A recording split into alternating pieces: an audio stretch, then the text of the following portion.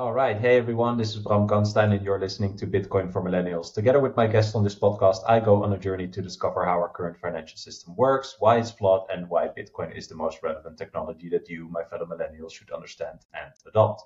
In this episode, I'm joined by Bob Burnett. He has founded several companies in the Bitcoin mining space and is currently the founding CEO of Barefoot Mining, a company that develops Bitcoin mining sites. He holds a degree in computer engineering, has 8 patents, and over 35 years of experience in the technology industry.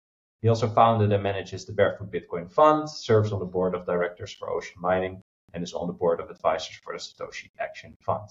As an evangelist and educator on Bitcoin, he's sure about its importance for the world's future, and I'm super excited to talk with him today. Welcome, Bob. Thank you, Bram. Nice to see you.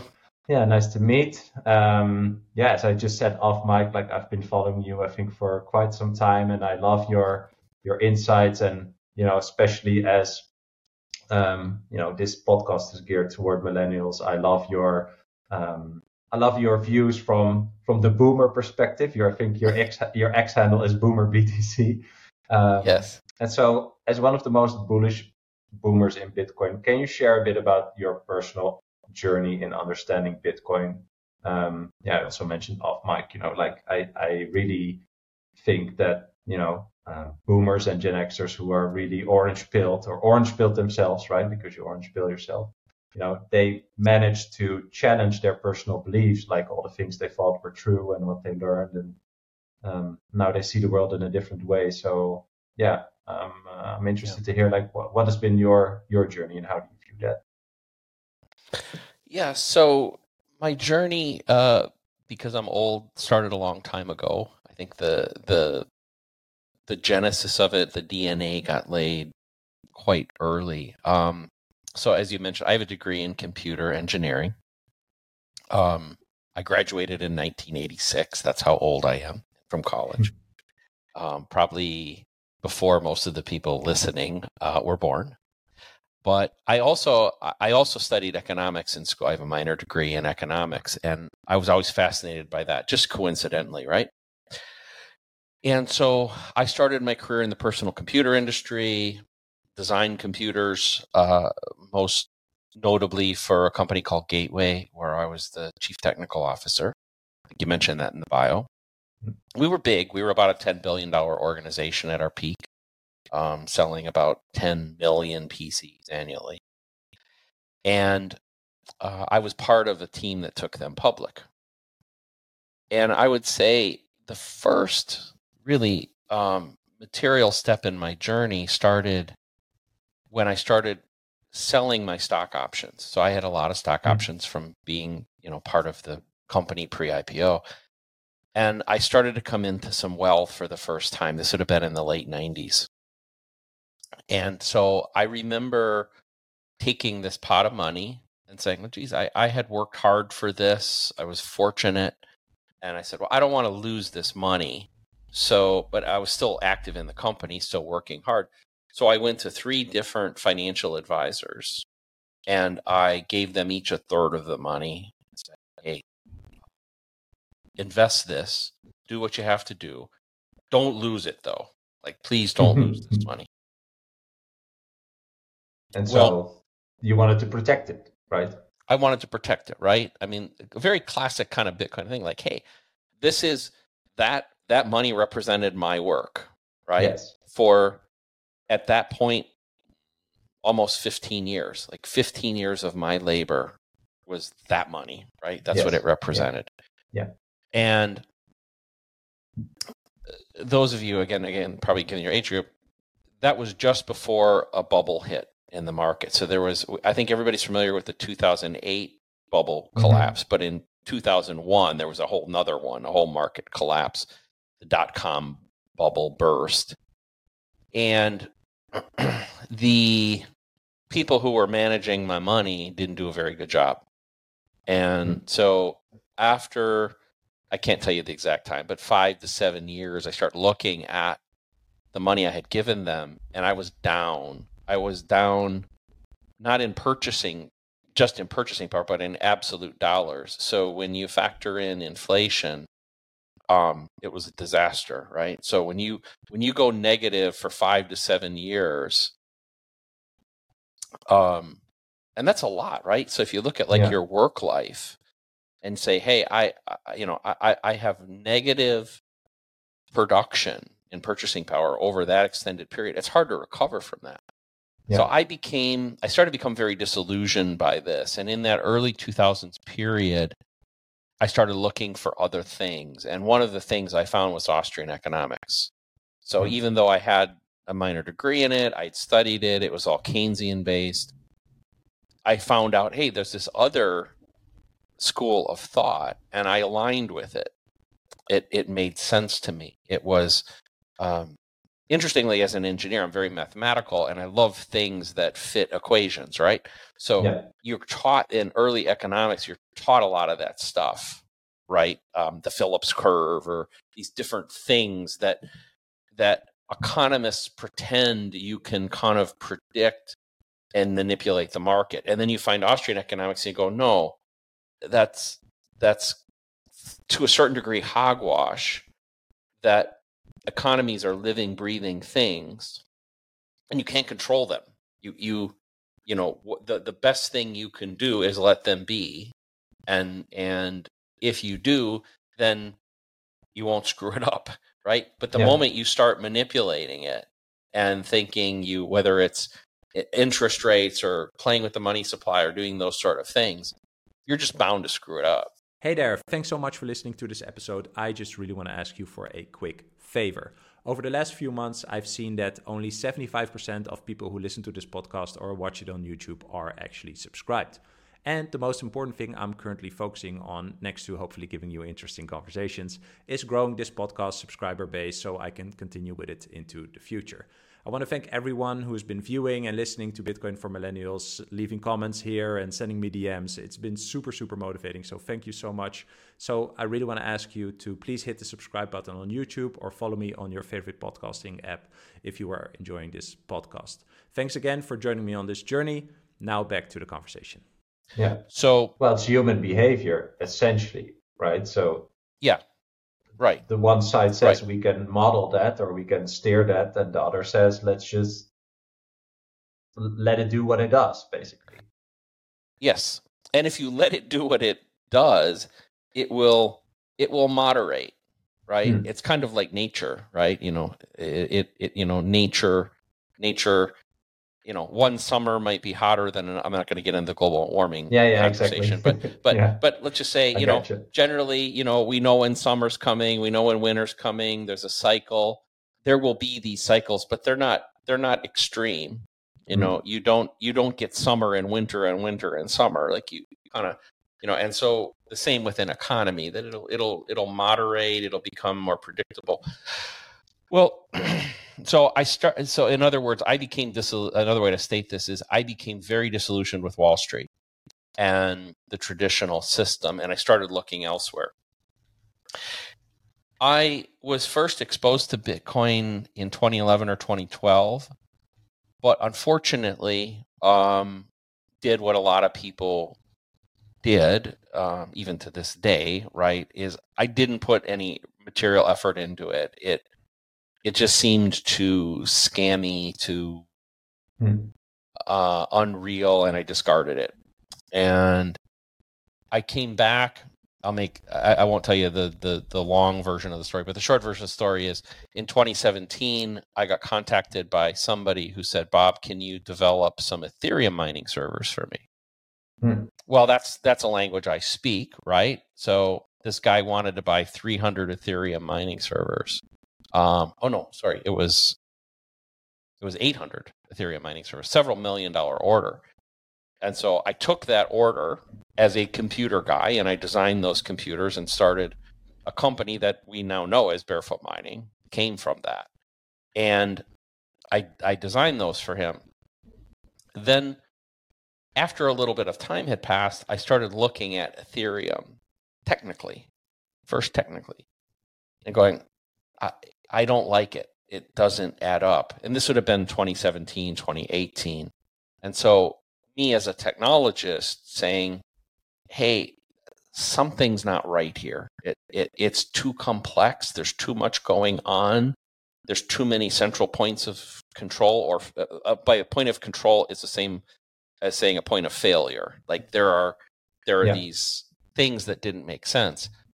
So I started looking elsewhere. I went deeper into Bitcoin, found Bitcoin, and so now the technology started to resonate with me. And then there was this realization that not only was the technology there, but my Austrian principles were embedded within the whole thing. And so that's when it really, so I could say kind of 2018 is really when everything came together. We kind of left all the Ethereum shit behind. So, sorry, I don't know if you want swearing on this. I think it's okay. But I'm Dutch. all the I'm Ethereum shit, I left it. Yeah. I left it behind, and we repositioned the company into the Bitcoin space. So. Yeah. But I will say that, I mean, it's a journey, right? I mean, even as a person with a technical background and an economics background, I'm sitting here 6-7 years later, still peeling back the onion a little bit, still finding beauty and depth that is truly amazing. A few things I think I want to touch upon in this story. I also find it fascinating that what you mentioned, the 15 years of life work that were basically captured, in an X amount of money that you then try to protect. That's why I said protect means not go lower, right? Right. And if there's keep the value or the energy that's in there, not make it go lower, perhaps make it go up, but at least protect it, at that level. Right? Yes, at a minimum. This is generally like a tactic I'm using when I talk to people, right? Like specifically this, like you had your physical or your mind power, you expended that, you got rewarded in return, and your goal is to, if you don't want to spend that energy that's packaged in the money right now, you want to spend it in the future, whenever that is, right? So consciously or unconsciously, that is your goal eventually. Correct. Because you want to use this energy to, buy or create something that costs energy to create or maintain. So you had that feeling, you found other people to help you do that. But were there things that you, even though you were in tech, this company went IPO, you had an economics background, were you aware of that you were doing this, like the let's say, conserving the energy part of it? Like, were you aware of it, or were you just following what you thought was the way to go? I would say at a superficial level, yes, but not at the deep level that I have now, right? Exactly, So but I will say, like I said, at a superficial level, I mean, I was very aware that I had just worked for roughly a decade and a half in an industry that took a lot out of me. There was, the personal computer industry of that era is very much like Bitcoin was. Like, this was I was, I don't want to get too dwelling on it, but like my first project in 1986 was to be part of the design team of what I consider to be the world's first laptop. And we were doing things that had that same excitement and world-changing implications that I believe Bitcoin has. There's been a couple of those, like in modern times: the personal computer, the internet, cell phones. Bitcoin. I think there's only a handful that are in that stratosphere where you go, well, every aspect of society, is it personally, business, government, social structures, like all these things, radically changed, right? Every industry is changed by them. And so I was aware that I had been part of that, and I got a nice financial reward for it.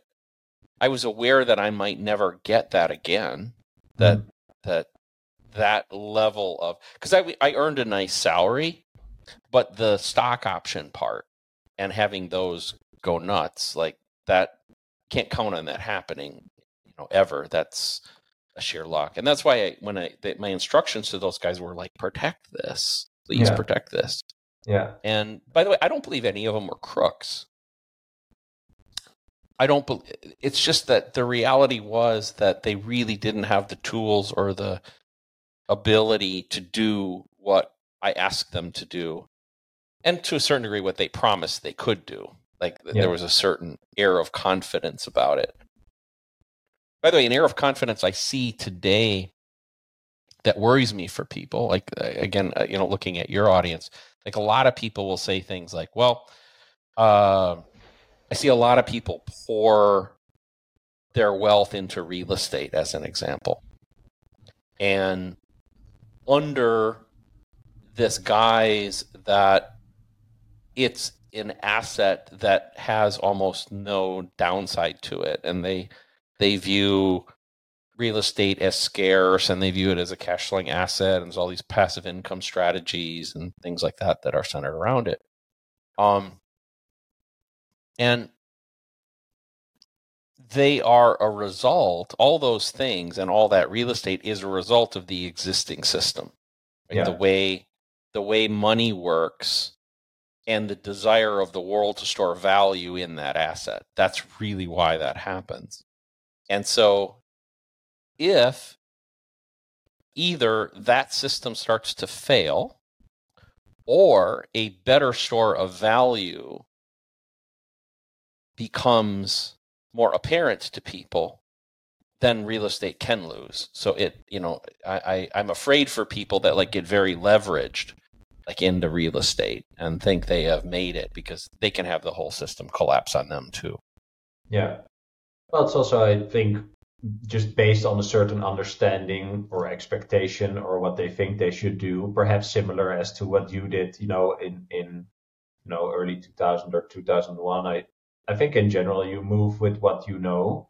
But that's also why I find it so fascinating that people who are into Bitcoin and came from a more traditional world, actually now don't see those traditional assets as something they actually should invest in, or they have control over. So yeah, I think you just have to learn the hard way. I think it's very hard to.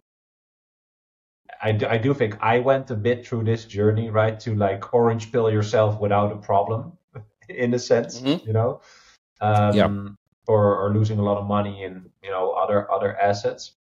But in general, like you have to experience some sort of downside somewhere to actually question, what am I actually doing? Do I understand what I'm doing? Yeah, and that's I think that for boomers, the issue is that many of them have gotten to the point where they're almost completely insulated at this point. So let's say they've acquired massive amounts of wealth, and it's some in real estate and some in equities and some in bonds and some in cash and some in these sort of things. And they, at a minimum, they feel invincible. Like they've maybe retired. They think they have it all figured out, and maybe they do. Maybe they don't have that much life left, and so they really don't have to worry, like the most catastrophic situation you could think of. Yeah. And that's a problem.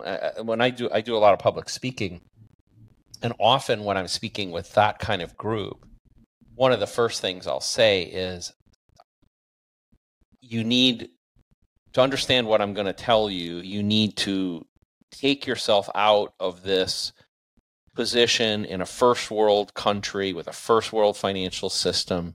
You need to ignore all the successes you've had and your friends and family have had in life. And you go place yourself in Argentina or Lebanon, or, by the way, a part of my perspective comes from my wife, who was born and raised in the Philippines. That helped me a lot to understand Bitcoin. Because, when you look at it through those optics, it's a lot easier. Those people get it much, much more quickly. Yeah. And so but it's a small percentage at this point. It's a small percentage that can suspend and truly remove themselves from their position and then go take that other perspective. It's hard. So how was this how did you then handle like the Austrian point of view shift? Basically, you learned about Austrian economics. You are educated or programmed in a certain way. How did you handle that? Did it just make more rational sense, and did it just like win or something? But or like how did you challenge yourself in that? Well, I think the things that resonated with me were, rules, not rulers. So the removal of money from the state was a big thing. And you'll see in a lot of Austrian thought and libertarian thought that's kind of analogous to it. You see that kind of a certain distrust of the state. Distrust, by the way, not 100% meaning people doing bad things, but it involves incompetence and improper incentives too. Like there's all those things that say it's the state managing money is a bad place. Like it's the wrong place, and essentially any human managing money. And then you add in things like sound money principles, which are a key piece of typically of Austrian thought that, a lot of gold bugs, obviously, and still that way. Like even the Austrian community hasn't embraced Bitcoin wholeheartedly. The gold community and the precious metals community still is largely resistant to it. We talked a little about Larry Lepard before, who's a friend of mine, and Larry's one of the guys of my generation, and also guys that came from like that world that embraces Bitcoin and sees it. But we can talk about the psychology of this in a little bit, maybe. But those things resonated with me. The fixed money supply, and I still think a lot about this today. The importance of absolute scarcity and the implications of absolute scarcity, which the Austrian thought would embrace, but that nobody has actually, like there's very little written about absolute scarcity because it's never existed. Well, then we have provable actual, auditable, verifiable. Yeah, exactly. These are wild concepts. But I think what happens too is, like I said, even within the Austrian community, even within the precious metals community, and they somewhat overlap. When you talk to gold bugs, they're often people. Say, I'm almost 60. Okay, I was born in 1964. If you take somebody who's my age, and let's say in the mid 80s or early 90s, they started buying gold. And they saw the problems with the system. They had this distrust of state and money. And they start buying gold. They start buying silver. They're buying all kinds of coins. And there's a silver one right here, right? Nice. So you get people stacking this stuff, right? And they've been evangelizing to their family and friends, and probably ridiculed for saying buy this stuff. Well, it's almost like 30 years later, like the vision hasn't fulfilled, but now the economic and political conditions start to align, and they feel like finally gold and silver's time has come. And out of left field, Andreas Antonopoulos, I'm stealing this from him, this punk rock thing comes in, Great Bitcoin, and it completely blows up and supersedes this whole thing.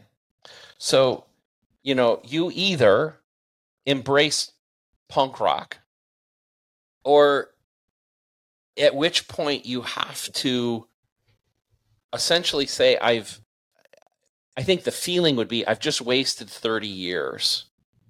Like I have 30 years of my life, not only financially invested in this other thing, but emotionally invested in this other thing. And that's the harder part, I think, by the way. I think that's the harder part, is to look in the mirror, to look at these other people and say, I'm sorry, I was wrong. Don't buy gold. Don't buy silver. Bitcoin's better. Yeah. Like, Well, that's sunk cost fallacy, right? yes, yeah, that's a tough one. Yeah. That's a hard one.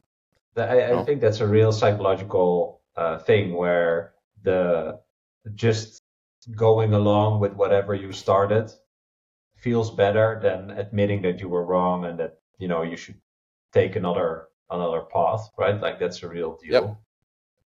And it does Yeah. make sense. But do you also think then, because these people did that a while ago, I think like I'm obviously thinking about someone like Peter Schiff, right? Like Yeah. the interesting part there is I think you can feel like that, what you just said, like, wow, I'm kind of like in this catch-22, like, should I do this or should I do that? Like both, it's basically a defeat in a sense. But he's on the offense, like, and that I find fascinating that when you then look at Bitcoin, that the whole thing about, stay humble, show your humility, right? You know that you don't know everything, like all these more ethos type things in Bitcoin. I find it interesting that, and I wonder what you think about it. Like, where does that come from in Bitcoin, and why isn't that in any other type of asset? Basically, like you have gold bucks and you have real estate, Yeah. enthusiasts, etc. Like people are all into that, but why is Bitcoin so ethos driven as well? Like, where does it come from? Yeah. Well, I think it's because Bitcoin isn't just an asset, and it's an entire ecosystem in and of itself. You could almost argue that, like, you and I don't know each other well. However, from the little I know of you, which would be some Twitter interactions and this call today, I would say that you and I are aligned like countrymen. That I have that feeling about Bitcoiners that would rival my patriotic spirit, and it's because we have a mission we see a path to a way of life, not only for ourselves but for our children and our grandchildren and those sort of things. Gold doesn't provide that. Gold, no stock does, no gold does. They're like transactional things. They're not relationship things.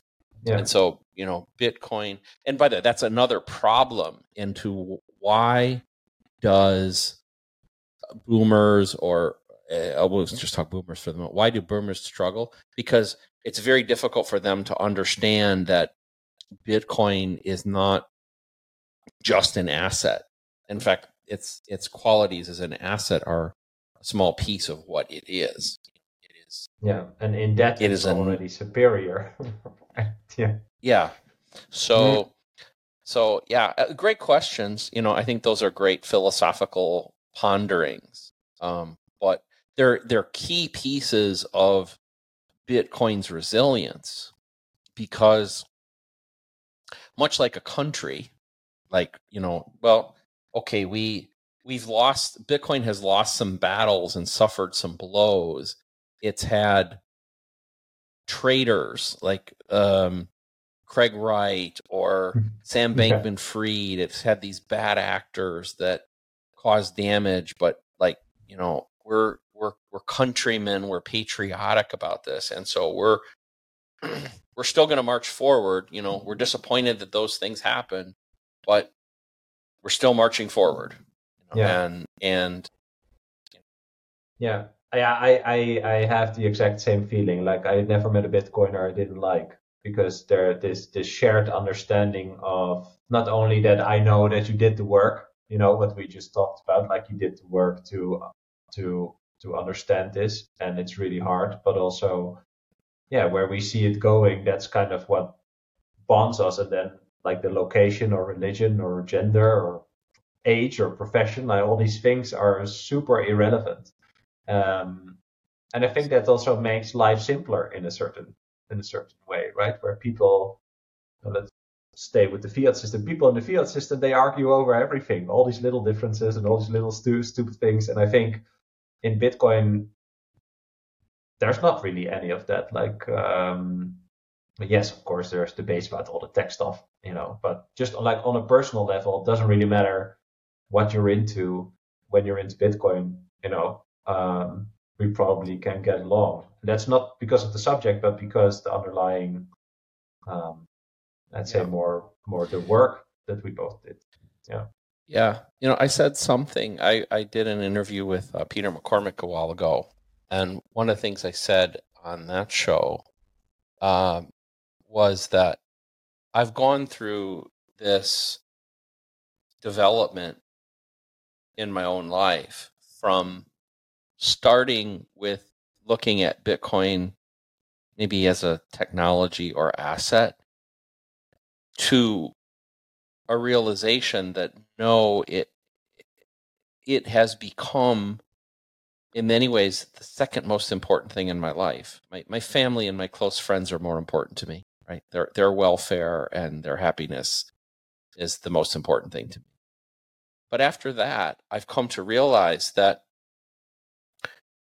what happens with Bitcoin, and I'm not talking about the price, I'm talking about the adoption, and it's getting the world to embrace it, is really the second most important thing, because I believe almost all other ills on this earth are, at least in a secondary way, if not a primary way, the result of the broken monetary system and manipulation by the state and those sort of things. And so living the ethos, which you mentioned before, I try to do that personally, try to run my company and all my investments from that same perspective.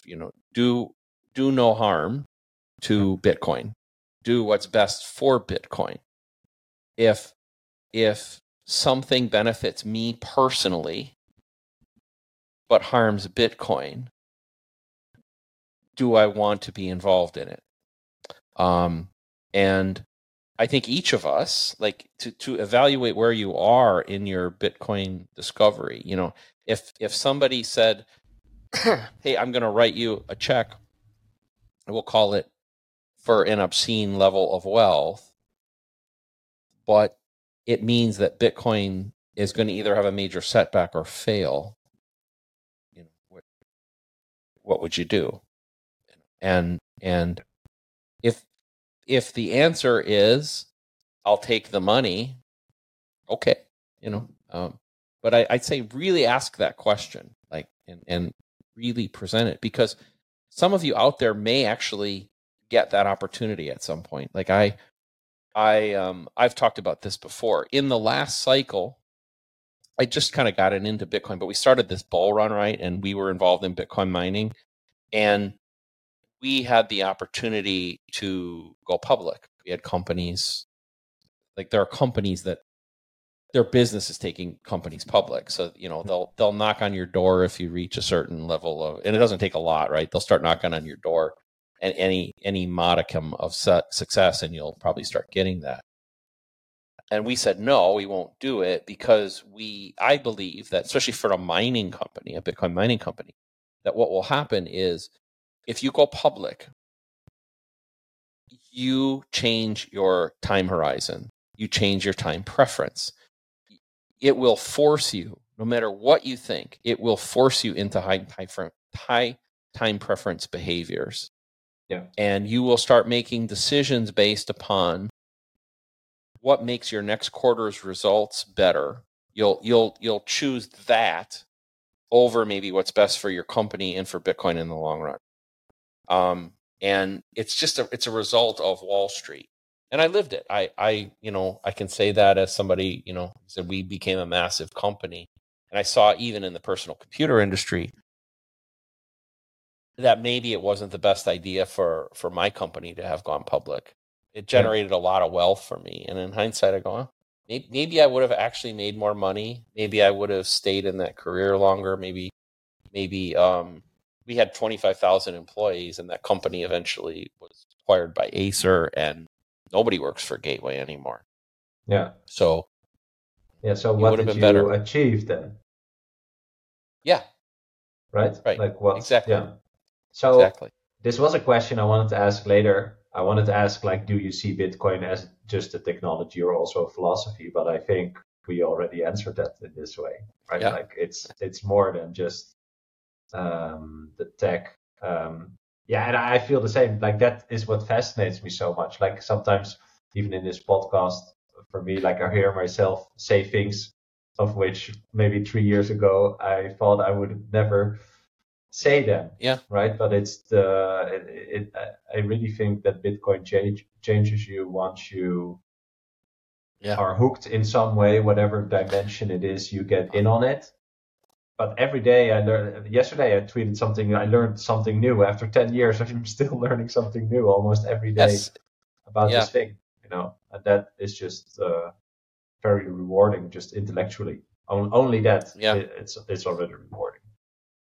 Yeah. I'll almost go back to what I said before about Bitcoin being almost like a country. And so I think my wife is a naturalized U.S. citizen. She became a U.S. citizen 6 or 7 years ago, and I went to the ceremony where she took the oath and became a citizen. Mm-hmm. And I think Bitcoin is much like that. It's more an oath to yourself, but like Yes. I would view myself as I'm a citizen of Bitcoin. Mm. And I, because I believe in what it stands for, and I will protect it.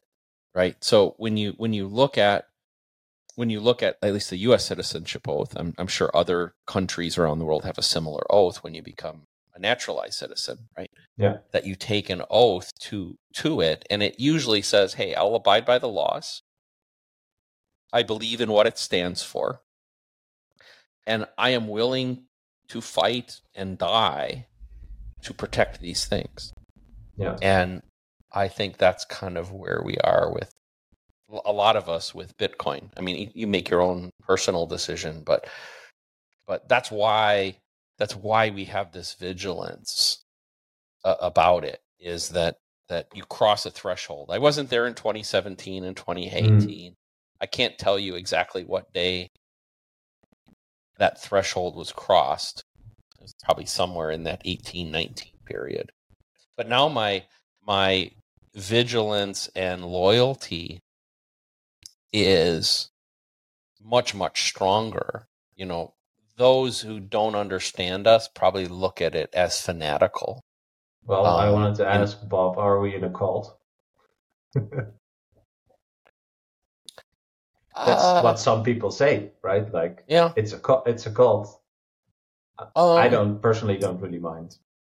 I guess call it what you will. Like I said, Yeah. I had never said this before. This is the first time I've ever said it. I believe I am. We'll do this today. I've never heard anybody else say it. I believe I am a citizen of Bitcoin, and like that that kind of, from this conversation, kind of has brought that expression to me to try to describe how I feel about it. So no, I'm it's not a cult. Call it what you will, but I'm a citizen. If you say citizen, then we're a digital civilization in a sense. I have to think of what Balaji says about the network state, right? In a sense, yes. That is what Bitcoin is. That's also why people are everywhere, and it doesn't really matter, again, like where you're from or what you like or all these things. We are connected in the digital realm, and in the 3D realm, you are you and I me, but we are different in the digital realm. That's where we're connected. Yeah, love that. Cool. It might be the first time that I think the concept of, like, you use the word cult, okay, and I think that if we look at how people have come together in aligned groups before, it's typically either been because of country, which is primarily kind of some geographic and cultural assimilation, or religious. Sometimes those are the same thing, right? Because the state is... Well, they went to the countries to spread the religion also. Yeah. So this, I'm not a historian at that level, but it seems to me maybe this is the first time we've reached this level of community of where there is an ethos that's strong, that wasn't driven either by the state or by religion. This is coming from a different place. I agree. It's probably something along the lines of the alignment of the incentives, right? Like I like to say that I also say all the other stuff, but also in gold, the whole zero-sum game of a lot of industries and a lot of assets is not what applies to Bitcoin, right? In Bitcoin, it's a mutually beneficial game. And once you understand that, then we can also be citizens together and help each other, right? Like if I do something for Bitcoin, it benefits you, and the other way around. Like I benefit from your work. How cool is that? You help me without actually knowing me, and that I think is what attracts people once they understand that it's a mutually beneficial game. And so the rules instead of rulers, right? You can only profit, right, or get value from this system when you abide by the rules. And when you abide by the rules, you know that the others in the system also abide by the rules. And that's, I think, what creates the connection, right? There's no one who is above these rules because there are no rulers. So the only thing we agreed upon is we follow the same set of rules, and that's it. And that is probably pretty unique, where it's all voluntary also, right? It's not forced or by any state or any entity or whatever. And so it's our own decision to follow the rules that binds us. I think I'm just thinking out loud as well. But I like this angle. Yeah, it's nice. Well, I know not my area of expertise, but we all dabble, right? And Jordan Peterson, I'm familiar with him and his work. But one of the things he'll say is in child psychology, he'll quote a guy named Piaget, and he'll say that essentially, if a group of kids are playing together, and they're playing a game, and one of the children continually violates the rules, or even worse, keeps trying to change the rules, then eventually the other kids say, I don't want to play with you anymore. You're not my friend. Yeah. However, the opposite is also true. If you and I are playing together and we abide by a set of rules that are fair, that's where, fun and friendship result from that, and trust comes from that. And so, what Bitcoin does is it takes out the human propensity to try to want to do those things and forces us to live by the rules, right? And then to control the base layer of our agreement, basically, right? Right. I think that's it. So we have an agreement that's the base layer of our interaction, and it's so beneficial for both of us that we do not fuck with it. Yes. And in the other system, there is a way to fuck with it because there is not one understanding of the base layer. So there are all these opportunities to corrupt it, and then it's just human nature, right? Like anything that can possibly be corrupted will be corrupted, or just personal gain. Yeah, nice. Yeah, man, I have a lot of questions left, but I love this. This angle is great. Go. Like in general, man. Like I started this podcast. I think it's so cool. Like just to also reflect with other people, like on this Bitcoin journey, right? Because well, you have Larry who lives 3 miles away from you, so you can discuss with him, right? But I think for a lot of people in Bitcoin, the real life or 3D life Bitcoin's circle for a lot of people is pretty small. So you have like all these digital contacts, right? But once you like, sometimes you end up at a place when you think about Bitcoin, like, oh, could it be this big, or is it really like this, and then it's easy to have your ego kick in and be like, nah, that's too big, you're not smart enough, or whatever. Like you need to reflect with other people who end up at the same place, whatever their background is, or again, age or religion or whatever, and so I think it's a nice way to strengthen your understanding of well, what we both think this could be, right? And I think it's fun that these thoughts flow so naturally. I think it shows that if it goes so naturally that you actually understand, it's kind of like proof for yourself um, that you understand what you studied and really also kind of like integrated it in your thinking. So yeah, I really like that. Yeah. I wanted to ask you a question. As I mentioned, like you are on the board of the board of advisors of the Satoshi Action Fund, which is a nonprofit led by Dennis Porter, who's on a mission to provide Bitcoin-friendly legislation in the States. There's a lot of stuff going on with the states in America, right? Especially with Texas. Like, what is your view on legislation around Bitcoin and like the tension that exists between the states and the federal government, right? Like the federal government needs to, they have to keep printing the money to stay afloat. But in essence, there are some states that, could be independent or are just, they have enough power, etc. Like how do you view this? And again, by the way, with Bitcoin as a differentiator, that's where the Satoshi Action Fund, I think, comes in.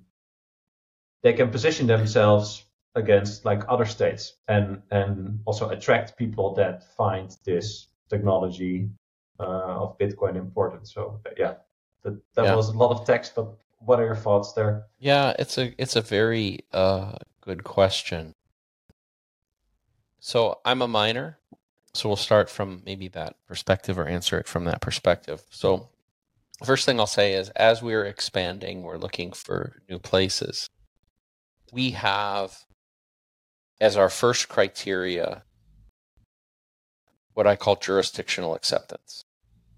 Okay, so we're looking at that location, and if it's U.S. based, but this is true in any country, right?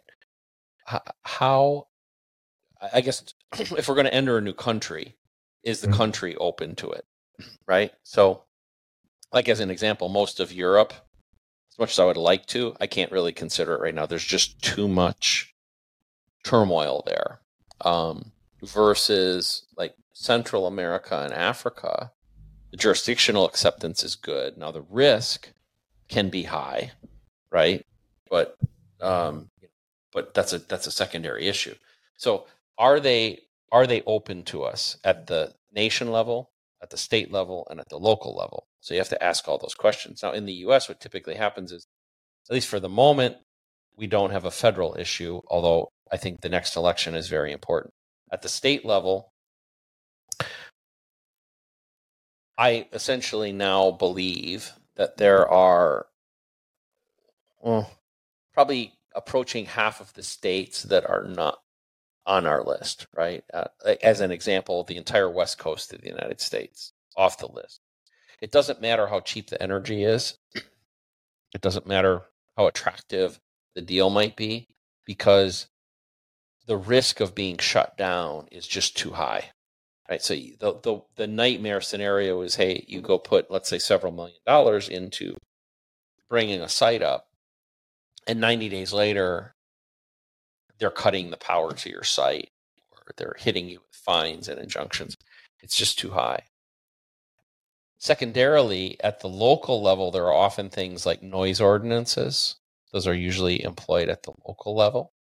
So, do you have to worry about those things? Now, we would always want to go into a place where we were a good citizen, a good custodian, and a positive thing to the community. So we wouldn't want to go in there and create a noise problem. But then the third thing is, even outside of the government, do the people there, are they largely going to be welcoming or hostile?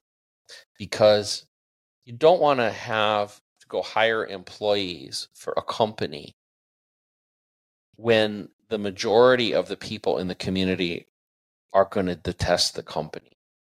That's just not a healthy thing, right? You don't want to be in a position where somebody says, "Oh, I work for company X," and everybody in the community scowls because, like, "Oh, you work there?" Like you want people to be proud of where they work. So So what that does in large part is in the middle of the U.S., say from, like the North Dakota and the Canadian border, kind of on down to Texas, that swath is largely amiable to mining. Most of the southeast of the U.S. is amiable to mining. So those are the main places that we would look. Yeah. Now, what's happening, we'll speak, obviously specific to the U.S., is just last week, the Biden administration used Emergency Act powers, which I find absolutely ludicrous, to put a survey in place where they say they're coming out to every mining company in the country and essentially forcing them under penalty of large fines and potentially even jail time to answer questions about their energy consumption, what equipment they have connected, like those sort of questions. Yeah. That's really concerning.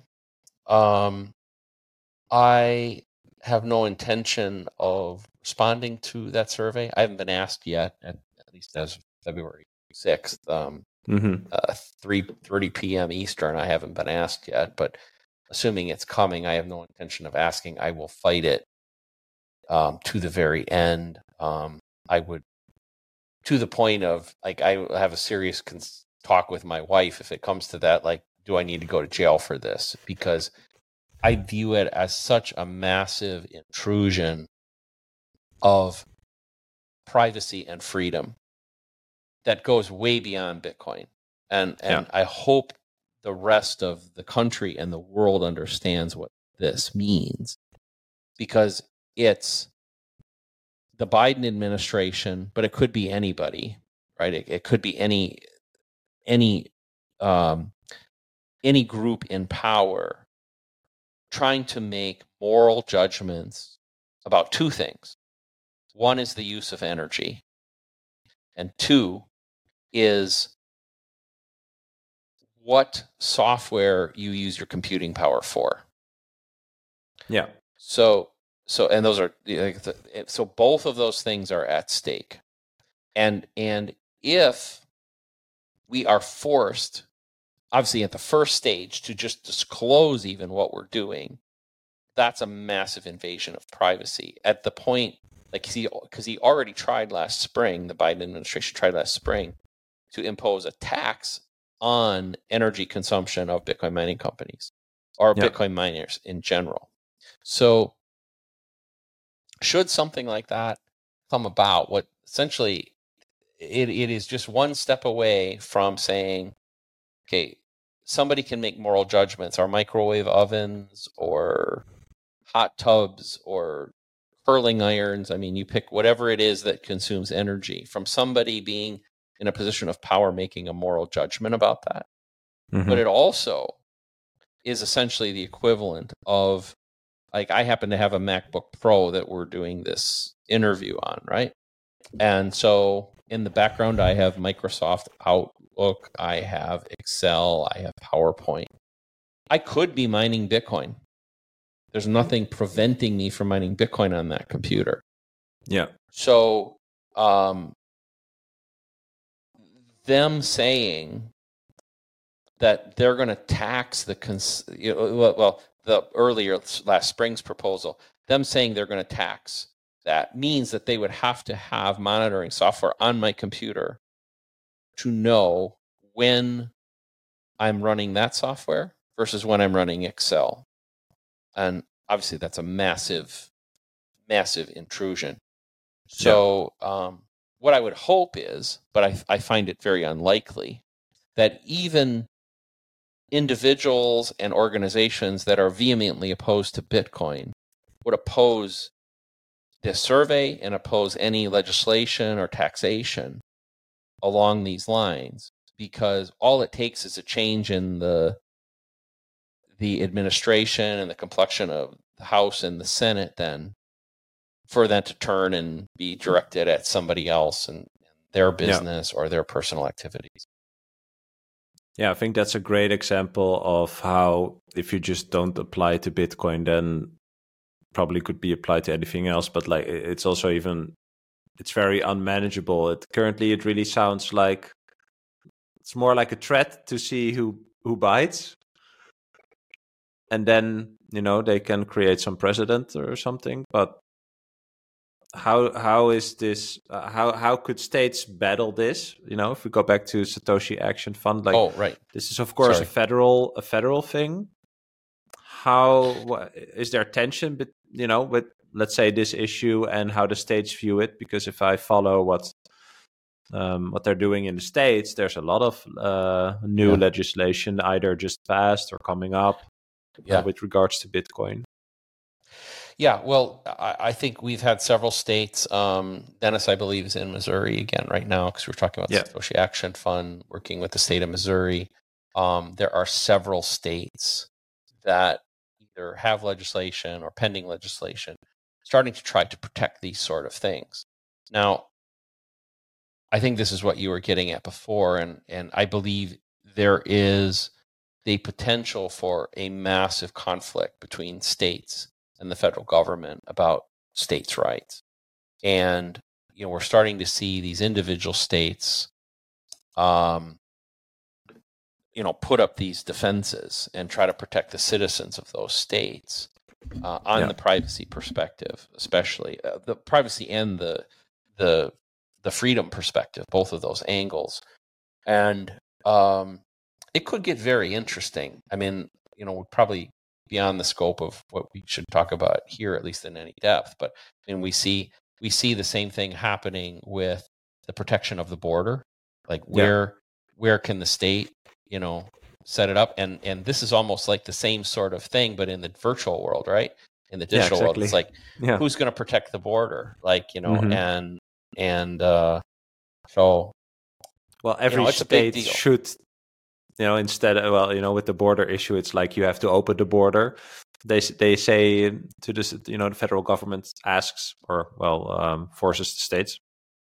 But in Bitcoin's case, it would be like you should close the border, right? Like you should not accept any miners or any other, infrastructure related businesses to contribute to the Bitcoin network. So they're basically asking to block those types of companies.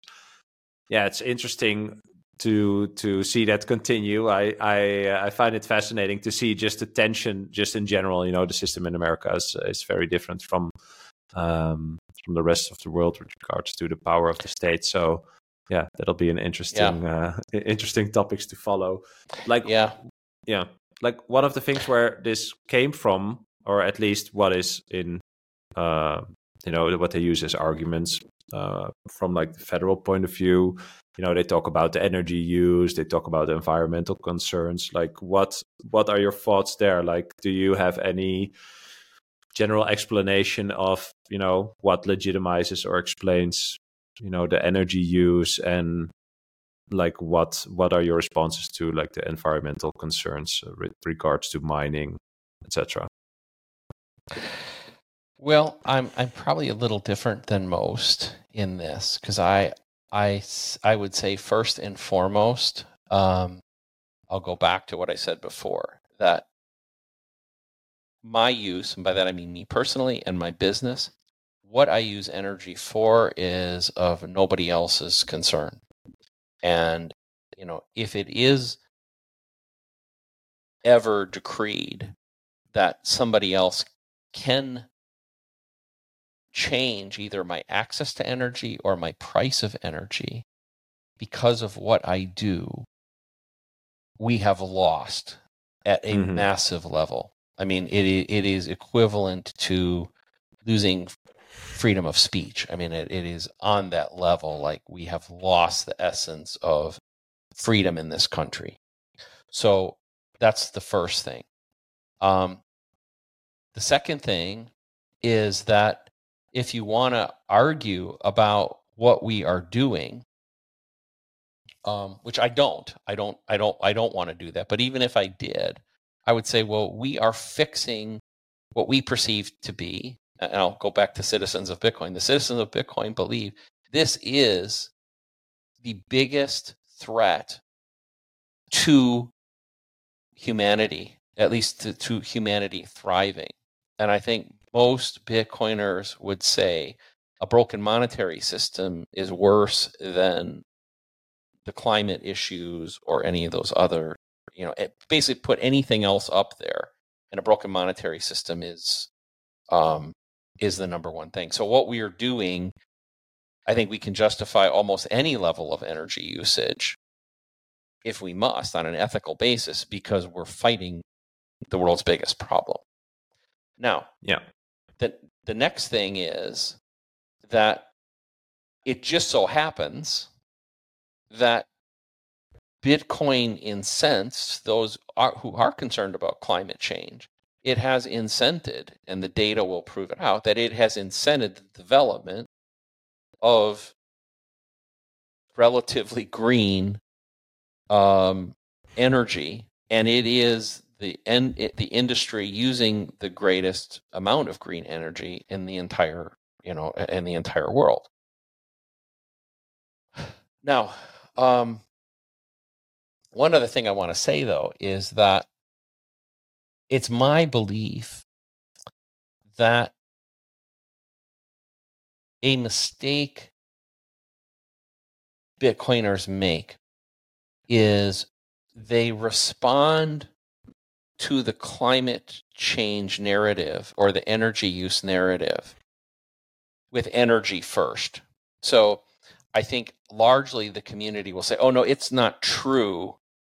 Your assertion that Bitcoin is damaging isn't true. Look how green we are. Look at the things we do with demand response.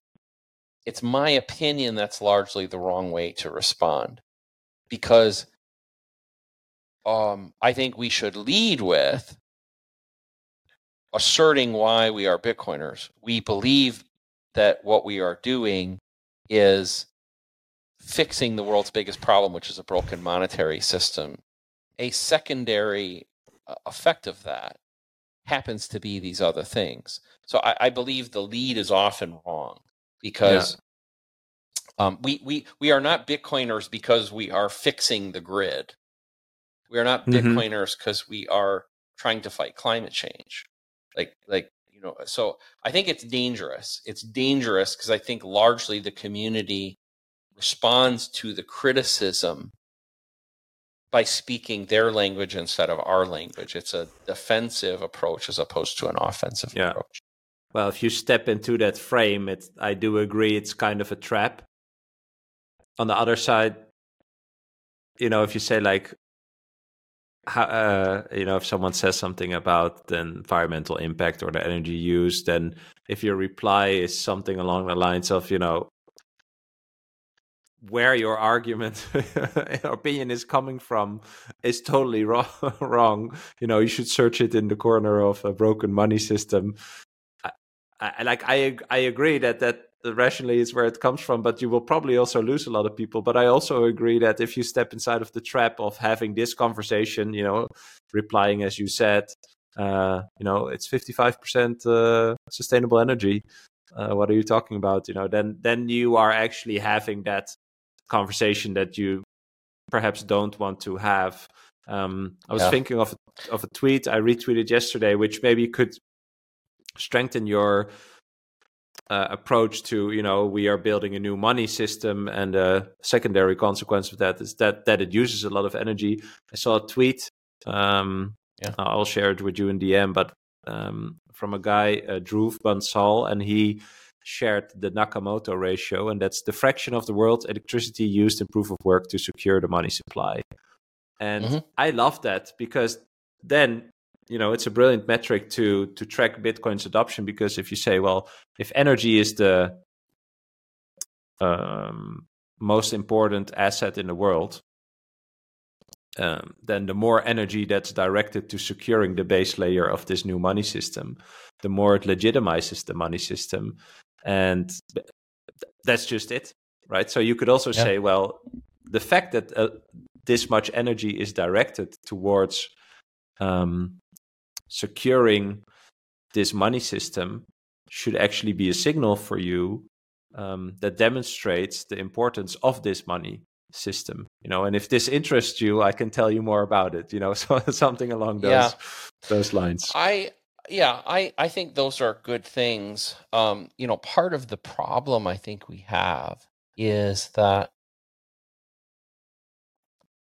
the general public, like one of the first things a Bitcoiner learns, like when you become a Bitcoiner, is you have to learn what money is, right? Because you realize that your concept of it, what it is and how it works, has been grossly distorted. So we have this problem when the criticism comes. We're talking to a group of people who haven't done the work yet, right? Because, what you said, money is the most valuable asset, right? Well, it's to be clear, money is half of everything. Well, money is half of everything, right? One. And two, what is money but energy? So what is inflation? Inflation is a loss of energy. So when inflation is 4% or 10% or whatever number you want to believe on a global basis, probably on a global basis, it's probably more like 12 or 14. If you add up all the inflation around the world.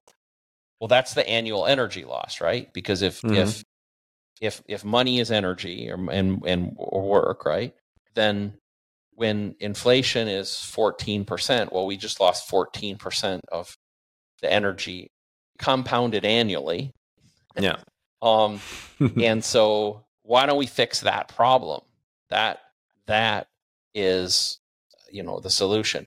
But to your point, and the people out there on the front lines, and I'm semi on the front lines, but people like Dennis, it's hard. Like, I appreciate what he has to do, because he's going to go sit down with, might be a state senator or a congressperson or a member of their staff, and he gets 20 minutes to try to pitch something. Getting them to sit down, and it's terrible. Like these, the I don't know. As you get older, one of the things you realize is that people that you may have held, like when I was younger, people I held in high esteem, congressmen, senators, CEO and executives of big financial companies. I thought, well, as a young person, I would think, well, these must be really accomplished, really intelligent people, really knowledgeable, well-learned people.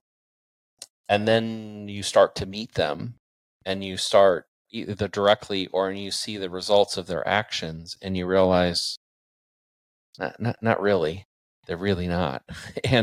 And they're also they have very high time preferences.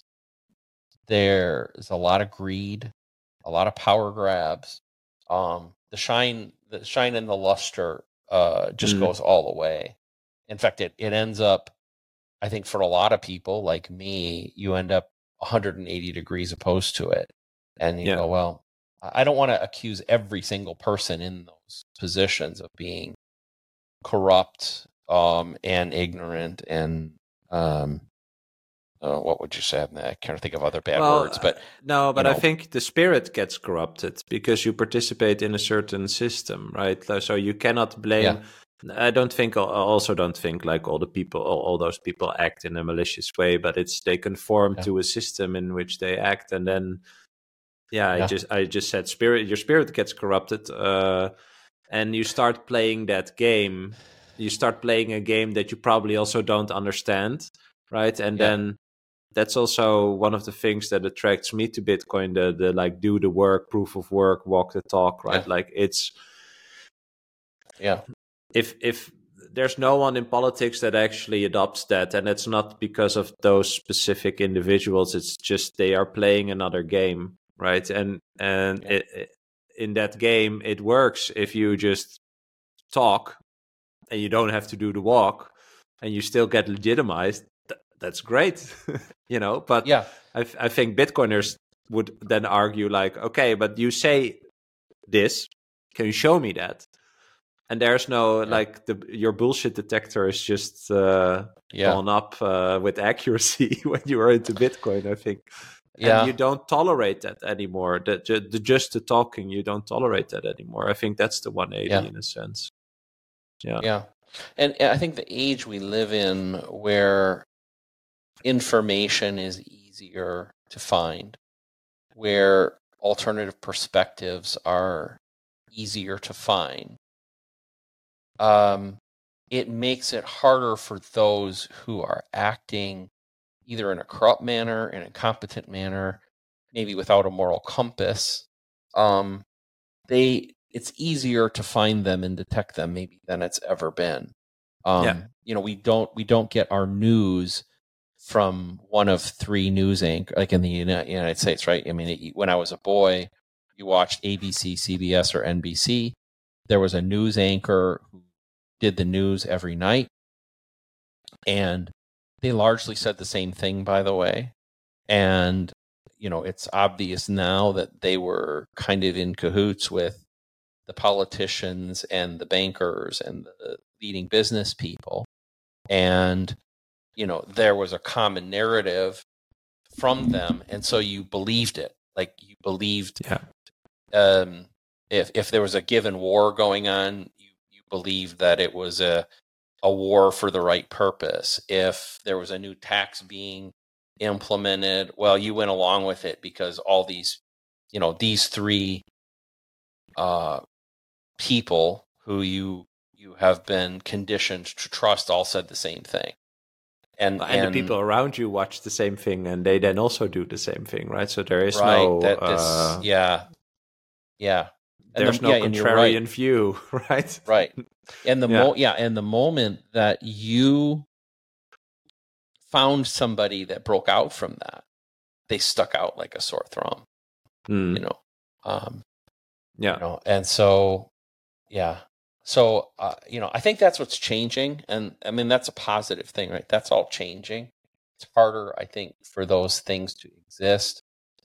It's harder for people to hide wealth. There's still a lot going on, but when you look at, for instance, the wealth that Nancy Pelosi or Elizabeth Warren has acquired as a senator, making, say, $170,000 a year, but somehow after 60 million or something, hundreds of millions, I think, in Pelosi's case.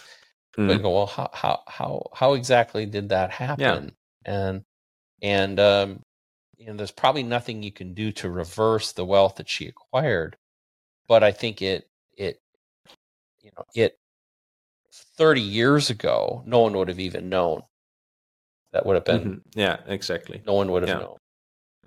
So talking about the past, I saved a tweet from yours where you talked about the Triffin dilemma, and I wanted to ask you a question about it. And yesterday I actually had a conversation with someone, and we found it so interesting that, sometimes people joke, right? Like, oh, a bread used to be 20 cents and now it's $4 or €4, right? And we talked about the fact that it's just so weird that people find that a joke. It must be actually an ultra signal for you, right? Like because I can get, this is what I try nowadays, right? Like I can get most people to agree that the progression of technology should make things cheaper. Yeah. And then I tell the joke about the bread. And then I say, does this make sense? Does the thing about the bread make more sense, that fact, or that everything should become cheaper? And everyone agrees that through technology stuff should become cheaper, right? I think in general that's also what Jeff Booth talks about a lot. Sure. But you had a tweet about I'll read it. It said, in 1954, factory workers' single income could provide for a family, they could own a home, and they could own a car. And as an answer on X, to what happened there, you talked about the Triffin dilemma, which dictates that the country whose currency acts as a global reserve must be a net importer of goods and a net exporter of currency. Why isn't this possible anymore? Like, can you explain this dilemma? Yeah. So if we'll kind of look at it historically. So the U.S. became the global reserve currency, not overnight, but I would say it culminated with the end of World War II. but there was a transition kind of between World War One and World War II from the British pound to the US dollar. Well, at first, what must happen is if, for instance, a company in Peru wants a new highway to be built. Yeah. And they want to hire, let's say, a German firm to manage that project and build the highway. And it's going to cost $5 billion. Well, the Germans don't want Peruvian pesos. You know, they want dollars, right? That contract is going to be in dollars. So what does that mean? That means Peru, if they want this highway built, has to come up with $5 billion. Well, the only way for them in reality to get $5 billion worth of goods, or $5 billion, is to sell $5 billion worth of goods to the United States and get paid in dollars. Well, so I'm just going to make this up. You know, let's say in Peru, there's only a finite number of things they could sell to the U.S. that are worth $5 billion. And now I'm pretty sure in Peru they grow potatoes really well. So I could see the president of Peru goes to his finance minister and maybe his agricultural guys, and he says, go to the U.S. and cut a deal so they'll buy $5 billion worth of potatoes. And so they show up and they go say, well, who can buy $5 billion worth of potatoes? Well, maybe only Walmart and a few big grocery store chains. So they go there and say, hey, would you guys like to buy some potatoes? And they say, well, no, thank you. We get a lot of potatoes from Idaho and Wisconsin and places like that, and they're good potatoes. We don't need your potatoes. Yeah. So they go back to Peru and tell the president, hey, they don't want to buy our potatoes. And he said, well, we can't build the highway.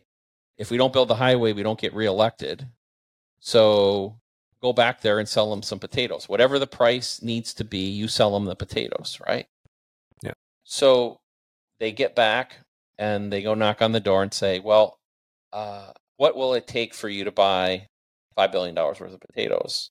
And, you know, they have contracts and loyalties to these people in Idaho and the US. But eventually they say, well, if you'll undercut them by 15%, we'll buy the potatoes. So even though that may be under the cost of production in Peru, it doesn't matter because there's only one way that highway's getting built.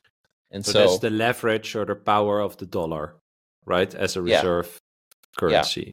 Yeah. Okay. And what happens? The farmers in Wisconsin and Idaho, they get screwed. And what they do is, by the way, they'll scream and say, oh my God, the Peruvians, the evil Peruvians are undercutting us. They're selling below their cost. And aren't they terrible?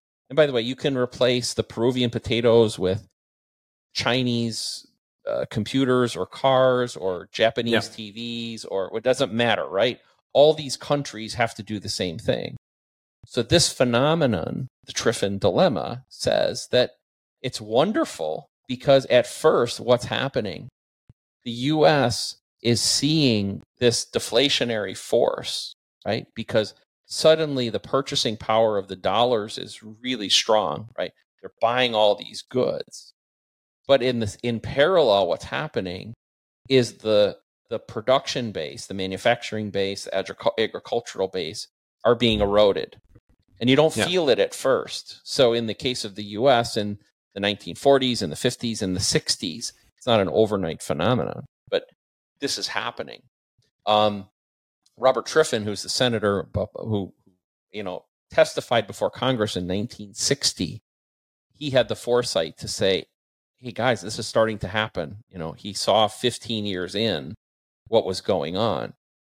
And so, part of my tweet was to say there's a fallacy because we'll see politicians in the U.S. I'm sure you see it in all these countries around the world. Like, hey, we will do X. Like in the U.S., it's often we will return American automobile manufacturing or the American textile industry, or you pick it. There's nothing they can do. They could do very short-term things through subsidies to falsely kind of create those either subsidies or tariffs. But the reality is, either in the current system, either they will give up the reserve currency status, at which point these things can start to come back, because now the U.S. has to do the exact opposite thing. They have to produce goods and services that whoever the new country is. But there is an out. And the out is you don't let any country have reserve currency status. You have it Bitcoin, right? Bitcoin, a rule without rulers. Monetary policy doesn't change. Nobody's in control. It's not. There have been proposals through the IMF and some other places about using baskets of currencies or baskets of commodities. Yeah. But if you think about it, you end up in the same problem. It ends up the exact same problem exists. So this is the only way out, and the problem is, like, for the U.S., the reality is the U.S. is addicted to the power that has come from being the world reserve currency, because not only is the purchasing power of the dollar hard, but now they control. It's a weapon, right? It's a means of control and surveillance and did that accelerate then after getting off the gold standard and then getting into the petrodollar? Because then if we go back to energy, that's that's the best hack ever, right? You buy real energy, or real energy gets traded with a money that doesn't cost any energy to make, right? Like that's the ultimate wealth hack. Absolutely. And that must fuel the addiction of trying to stay the world reserve currency, right? Because or else you have to go back, as to what you said, you have to motivate everyone again to go farm or build factories or whatever is lost in the years in America.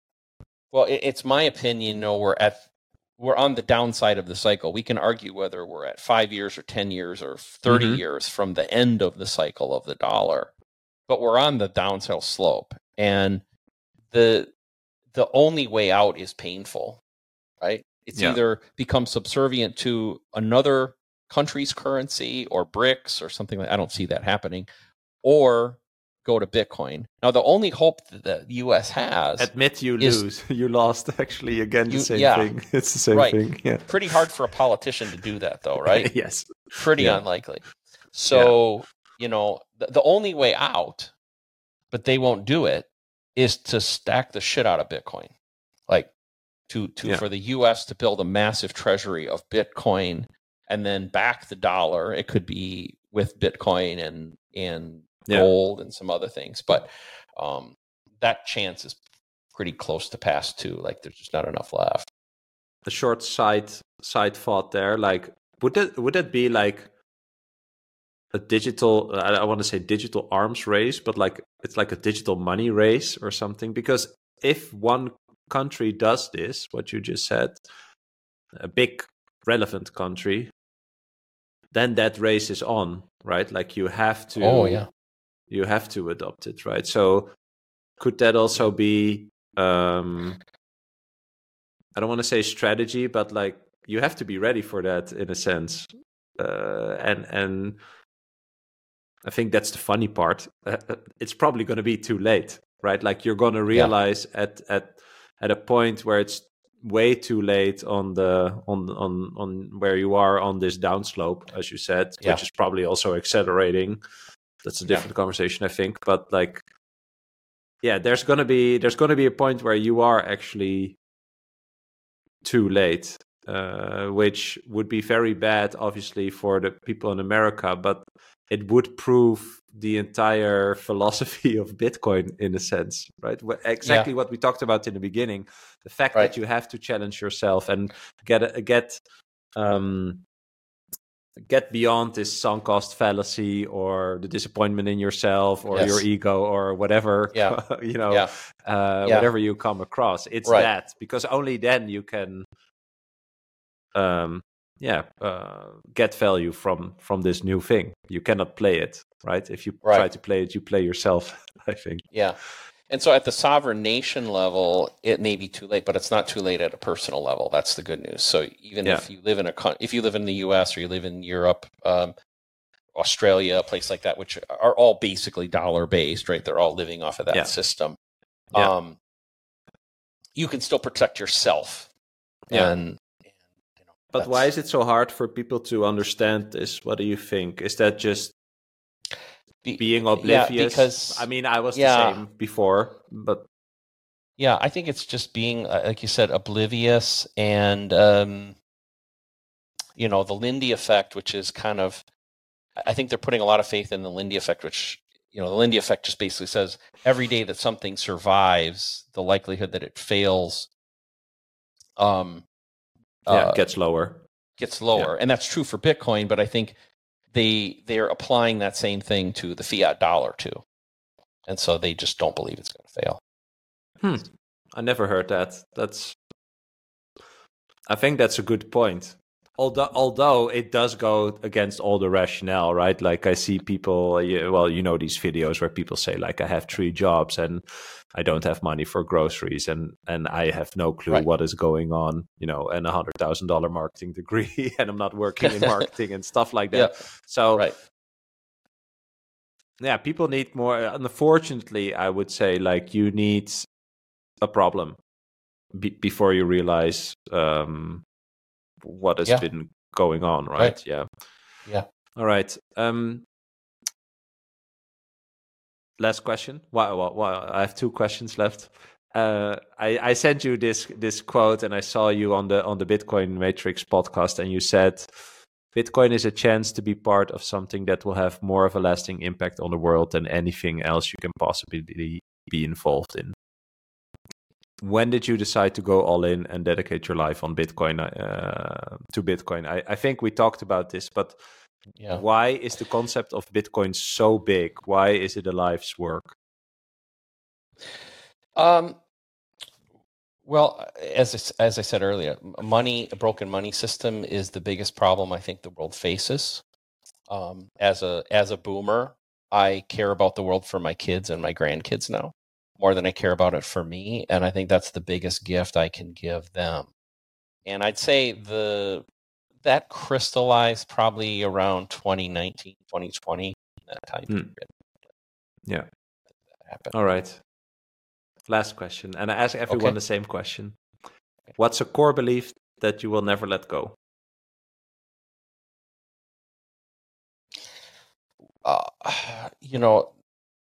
Honesty, transparency. I mean, that one of the things you learn as you get older is that you just have to be forthright and honest at all times. And as painful as it may be, the effect of not doing so always is greater.